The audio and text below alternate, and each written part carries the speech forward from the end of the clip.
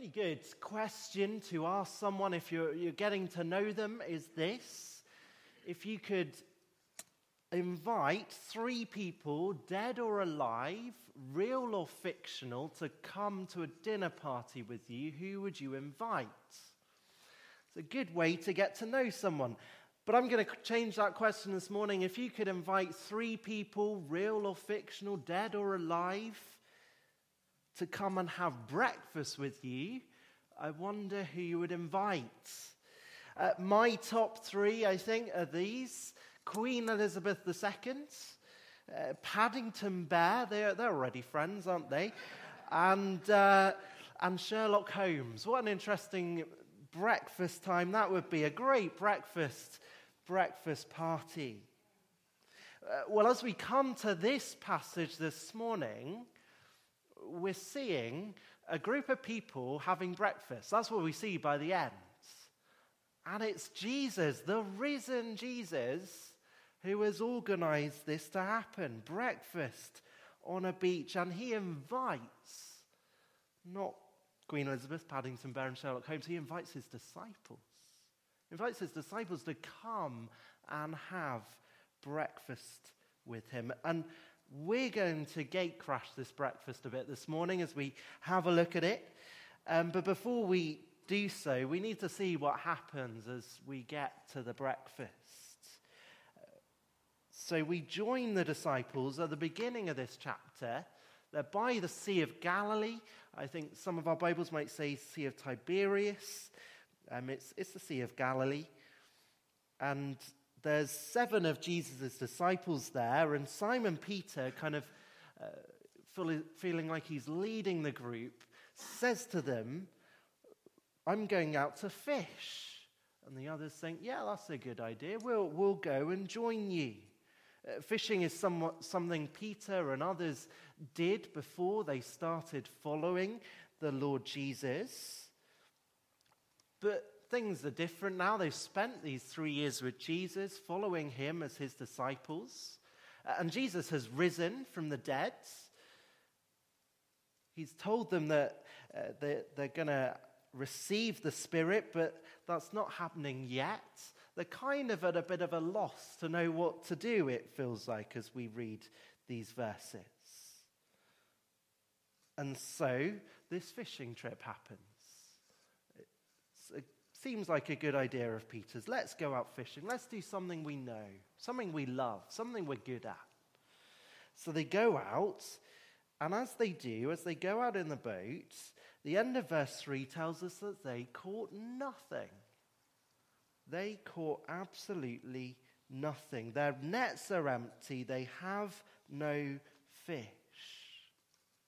And if you're a fisherman, your job is simple. It's to get fish.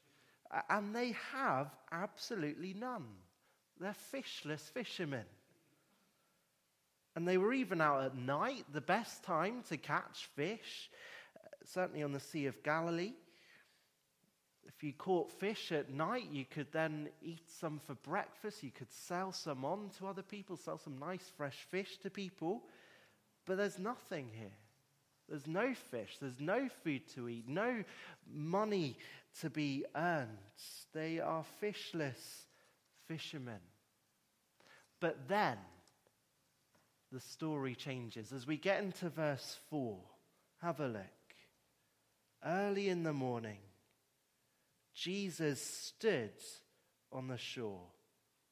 But the disciples did not realize that it was Jesus. Jesus, the one who had risen from the dead. We saw that last week. We saw the empty tomb. We saw Jesus appearing to Mary. We saw Jesus standing in that room which was locked because his disciples were fearful. Jesus had risen. And he now stands on the shore, watching his friends fishing, unsuccessfully fishing. And as the risen Jesus stands there, things change. Things begin to change. He calls out to them, "Friends, have you any fish?" They didn't realize it was Jesus at this point. They probably couldn't really see him very clearly. He was quite a way off. They didn't realize it was Jesus. And for someone to ask them, for a stranger to ask them, have you caught any fish, when they hadn't, is just the worst question for fishermen. And so comes back the answer, no. They probably were very reluctant to give that answer at all. What's this stranger wanting to do with us? Is he going to laugh at us? What's he going to do? No, we don't have any fish. Please leave us alone is probably behind their answer. We don't know, but I wonder if that's what they're thinking. But no, this guy by the shore, he tries to interfere.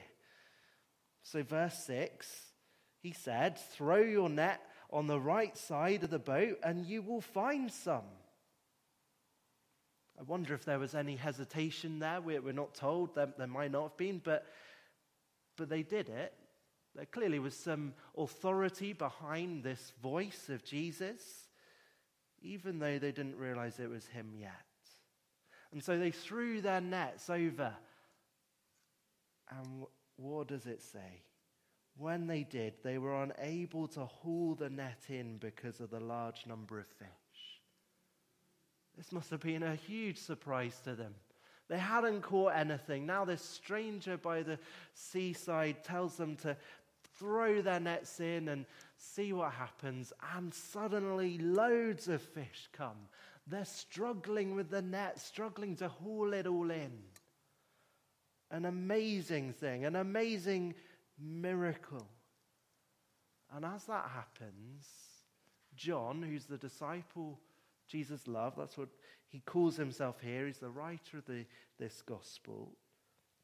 He turns to Peter because he realizes who it is. Verse 7, then the disciple whom Jesus loved said to Peter, it is the Lord. This is Jesus at work. This must be a huge excitement for them as they realize Jesus is standing there and he's interested in us even after our night of unsuccessful fishing. And he's providing all these fish for us. It's the Lord. It's a miracle. It must be him. Of course, they'd seen Jesus do a similar miracle. We'll think about that in a moment. But back at the start of their calling to be disciples, Jesus does something very similar, a very similar miracle, miraculous catch of fish. We'll think about that briefly a bit later.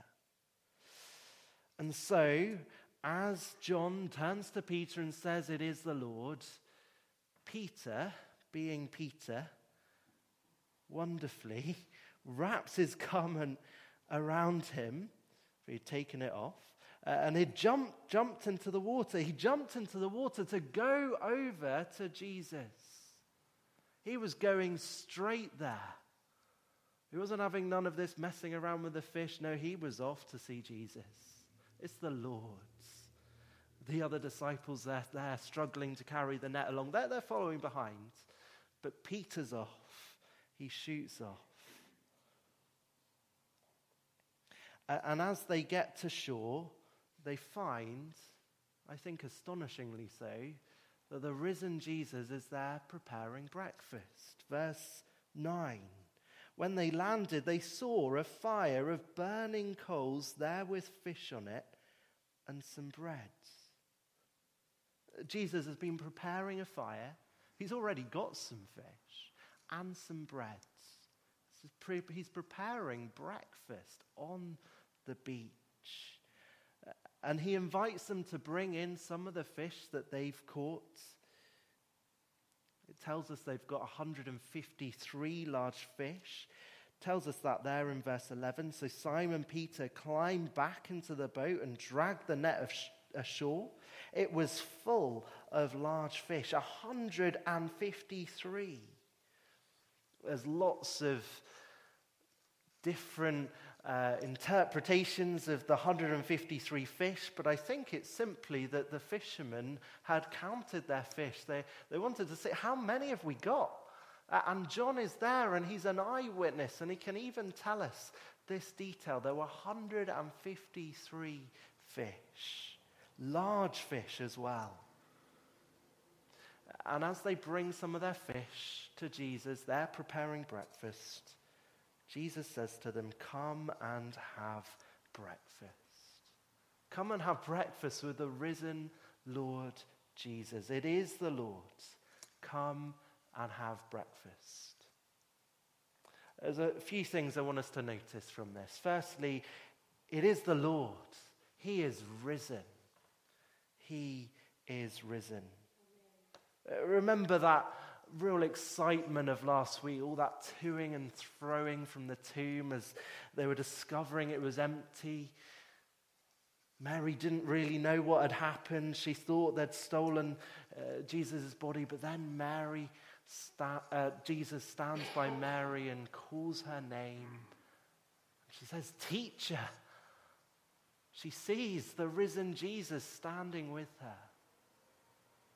The excitement of Jesus standing in that locked room, showing his disciples his hands inside. It's really me. I have really risen from the dead. Thomas wasn't there. Thomas didn't believe that he could have possibly risen.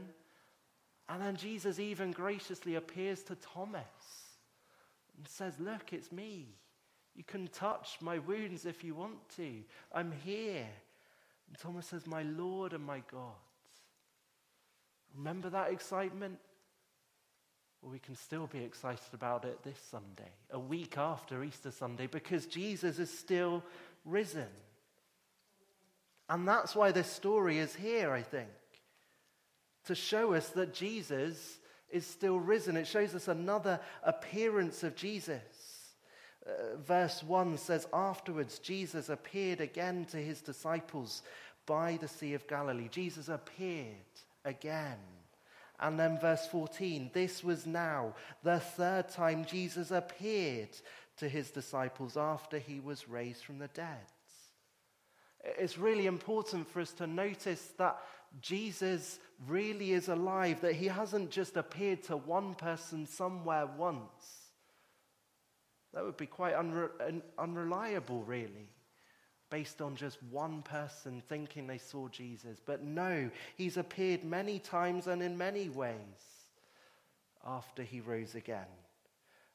Acts chapter 1 and verse 3, kind of just over the page, says this: after his suffering, he presented himself to them and gave them many convincing proofs that he was alive. And here is just one of them, one of the many. Jesus is risen. Another verse in 1 Corinthians, Paul writes, he appeared to more than 500 of the brothers and sisters at the same time. Jesus appeared to more than 500 people. Jesus is risen. He's the one standing by the shore. He's the one preparing the breakfast. He's the one who's provided this miraculous catch of fish. Him, the risen Lord Jesus. And he is the one who is Lord and King over his creation. He shows that mightily as he calls to his disciples to throw your net on the right side of the boat. He knew where the fish were. He was providing the fish, I'm sure, for them to catch. It was all from the Lord Jesus, the mighty, risen King. And this morning, we meet together and we still remember that Jesus has risen. We meet together on a Sunday, the Lord's Day. There's a Sunday Jesus rose, and we're still meeting here a few thousand years later. We can be so encouraged this morning that we worship a Savior who is alive, who rose from the dead. That excitement of that Easter Sunday still carries on. Carried on for these disciples as they had this amazing catch. And it's still reality for us now. I was thinking about the disciples on Easter Sunday. They'd had this amazing experience, but then they're just kind of here and they're just trying to adjust to life after Jesus being risen. Wonder if they kind of pinched themselves. Was this really real? Did this really happen? And after you've had an amazing experience, you might kind of think a bit like that. You might think, has that really happened? So back in January, I saw a concert in London, a band called the 1975. They were good. But halfway through the concert, Taylor Swift appeared. Taylor Swift, like the queen of pop stars at the moment. And I had a great time those few days later telling people I've seen Taylor Swift. But then normal life happens. People carry on and people don't really care or they're jealous of you. For these disciples, Jesus had risen. They told people. Maybe people didn't believe them. And they were kind of at a loss as what to do in this passage. But they need to remember Jesus is still risen. That is still reality. They don't have to pinch themselves. It is real. And that's the case for us even today. Every day is a resurrection day. Jesus has risen. It is the Lord. He is risen. And because he's risen, know what? We need him. It is the Lord and we need him. We really do. As the disciples see it is the Lord, as John turned to Peter and said, it is the Lord, Peter jumps in and starts swimming. And we're told that they're about 100 meters away from Jesus. And apparently that's the length of 2 Olympic-sized pools. Two lengths of an Olympic-sized pool. I think that's what I'm trying to say. It's a big distance. It's no just few meters. It's a big distance that Peter swims, but he doesn't seem to hesitate. He just jumps in, gets his cloak on and jumps in. He needs to come to Jesus. And this is interesting because, as I mentioned, this isn't the first time a miraculous catch of fish has happened. It happened right at the beginning of Jesus calling Simon, as he was known then, and John and James to be his disciples. There was another miraculous catch of fish. And after that one, Simon Peter saw this. And we're told that he fell at his knees and said, "Go away from me, Lord. I'm a sinful man." Peter was in awe of this miraculous catch, this Jesus who would provide all these fish for him. And he said then, "Go away from me, Lord. I'm a sinful man." He knew his sin. He was in the presence of God. But now, after spending these 3 years with Jesus, seeing his wonderful mercy and grace to him, seeing him on the cross, seeing that he's risen again, he doesn't now say, "Go away from me, Lord." No, he goes straight to him. Goes straight to him and swims those 100 meters to see Jesus. He knew he needed him. He knew he was a sinful man. But he knew where he could go. To the one who can forgive his sins. And as Jesus provided this miraculous catch, he was showing, as we said with the children earlier, he was showing them the truth of this. In John 15, verse 5, where Jesus said, "Apart from me, you can do nothing." They had nothing. They had no fish in their nets. They needed Jesus. When Jesus turns up, things change. They needed Jesus. And he's showing them the importance of this truth, because he's preparing them for life without Jesus, life when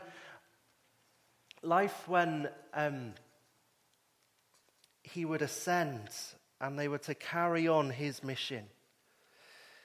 So we get a hint of that, don't we, in John 20. We looked at it, some of us, on Sunday evening. As Jesus said, John 20, verse 21, "Peace be with you, as the Father has sent me, I am sending you."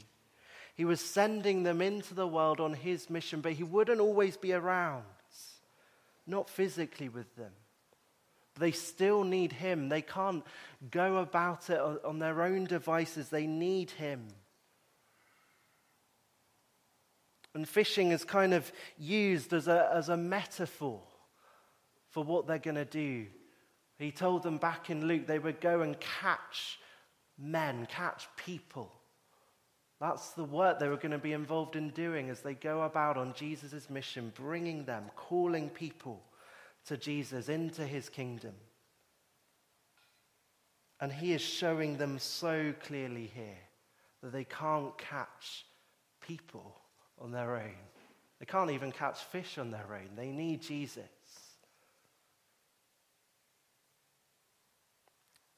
And that's important for us to know as well. We need Jesus at work in us, here in this place. We have many resources, really. At Easter time, we had all those Easter leaflets. We had a big poster outside. We stood and handed out leaflets. But if we were just doing that on our own without coming to God in prayer, then our efforts, I'm sure, would be fruitless. Because we need Jesus at work in what we're doing. Apart from him, we can do nothing.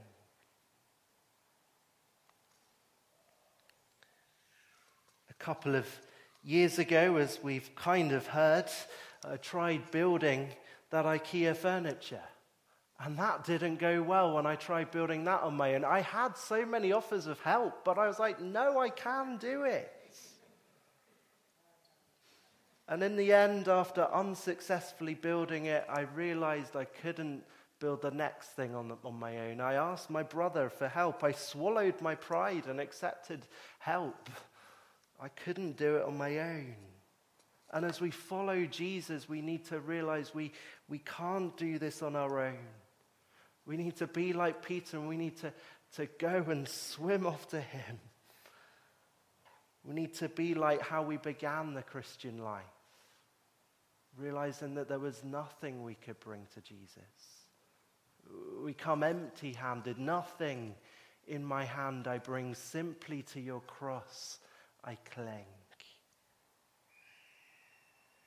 And that's still true today as we seek to follow Jesus through this world. We really do need to begin every day with Jesus, every day praying, please help me in all that I have planned to do. Please give me wisdom as I try and follow you. Ask him for help. Make it a priority to be at the church prayer meeting. We as a church, we need to keep coming to God, asking him for help. We need him. Thirdly, it is the Lord's. Come and have breakfast. That's what Jesus invites his disciples to do. He had prepared this fire and the fish and the breads. And he says to them in verse 12, come and have breakfast. Come and eat with me. I know you've been out fishing all night. I know you're tired. I know you're hungry. I know you need some food. Come bring some of your fish over as well. Come and add it to my fish. Come and have these nice warm fish sandwiches. The risen Jesus is soon going to ascend to the heights of heaven. But he's here on earth and he's stooping down to serve his disciples. Just as he had at the cross where he laid down his life for them. Just as he had, not long before that, stooped down to wash his disciples' feet. Here he stoops down to make breakfast for them. An extraordinary act of service from the risen Lord Jesus, the glorious one. It's an incredible scene. This is the dream breakfast party. This is the breakfast to be at. Jesus knew exactly what his disciples needed, and he provided so abundantly for them. And Jesus, he invites us, invites you, not to have breakfast, to even more. Elsewhere, I love these words of Jesus. Come to me, Jesus says. Come to me, all you who are weary and burdened, and I will give you rest. Elsewhere in the book of Revelation, we hear these words of invitation. The Spirit and the bride say, come, and let the one who hears say, come. Let the one who is thirsty come. Let the one who wishes take the free gift of the water of life. We're invited to come to Jesus, to come and find our rest in him, to come and find forgiveness for our sins in Jesus, the one who can forgive us. Come and find our home with him. Come and find the one who will bring us into that new creation that we read of at the beginning of our time together, where there will be so much feasting and joy. He understands what it's like to be human, understands what it's like to be weary, to be hungry, to be tempted. He's experienced what it's like to be human. He understands, and he graciously invites his disciples to come and have breakfast. And it's a picture of the invitation that he invites to you and to me to come and find your rest in him. Will you come to Jesus? And finally, as we come to him, we stand in awe of him, in awe of the risen Lord Jesus. So there in verse 12, there's that invitation, come and have breakfast. And then it says, none of the disciples dared ask him, who are ye? They knew it was the Lord. There's a sense of real reverence and awe of who they're eating breakfast with here.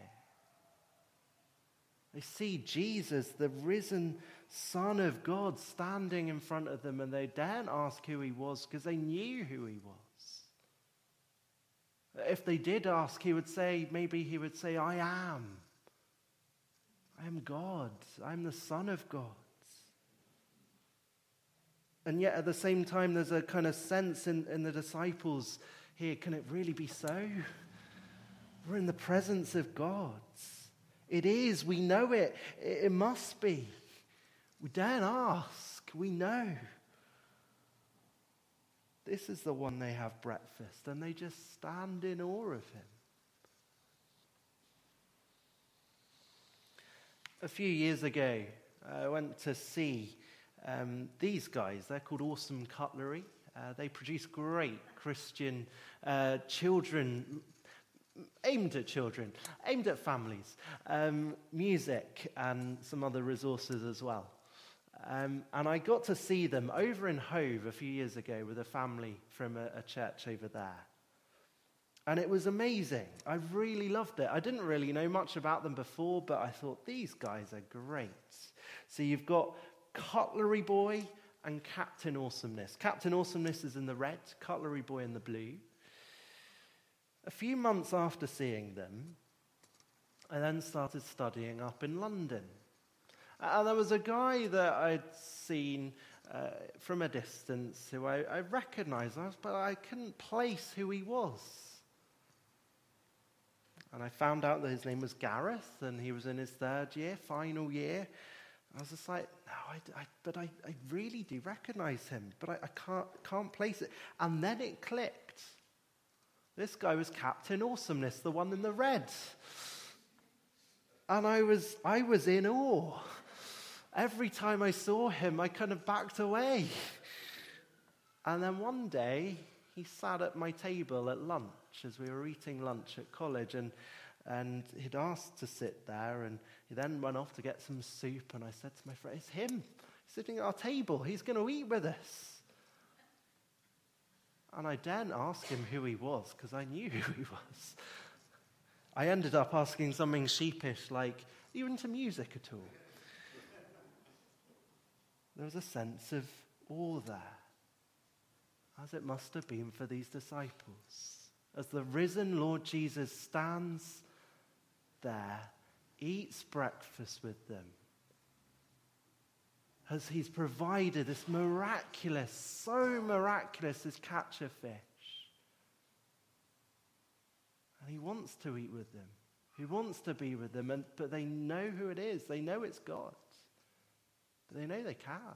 Peter certainly knew he can. He knew he could go straight to Jesus. He needed to. We all do. This is Jesus. This is Jesus who stands before us in this passage this morning. Jesus, he is the Lord. He is risen. He's risen from the dead, the glorious Son of God. We need him. We really need him. We needed him when we first became a Christian.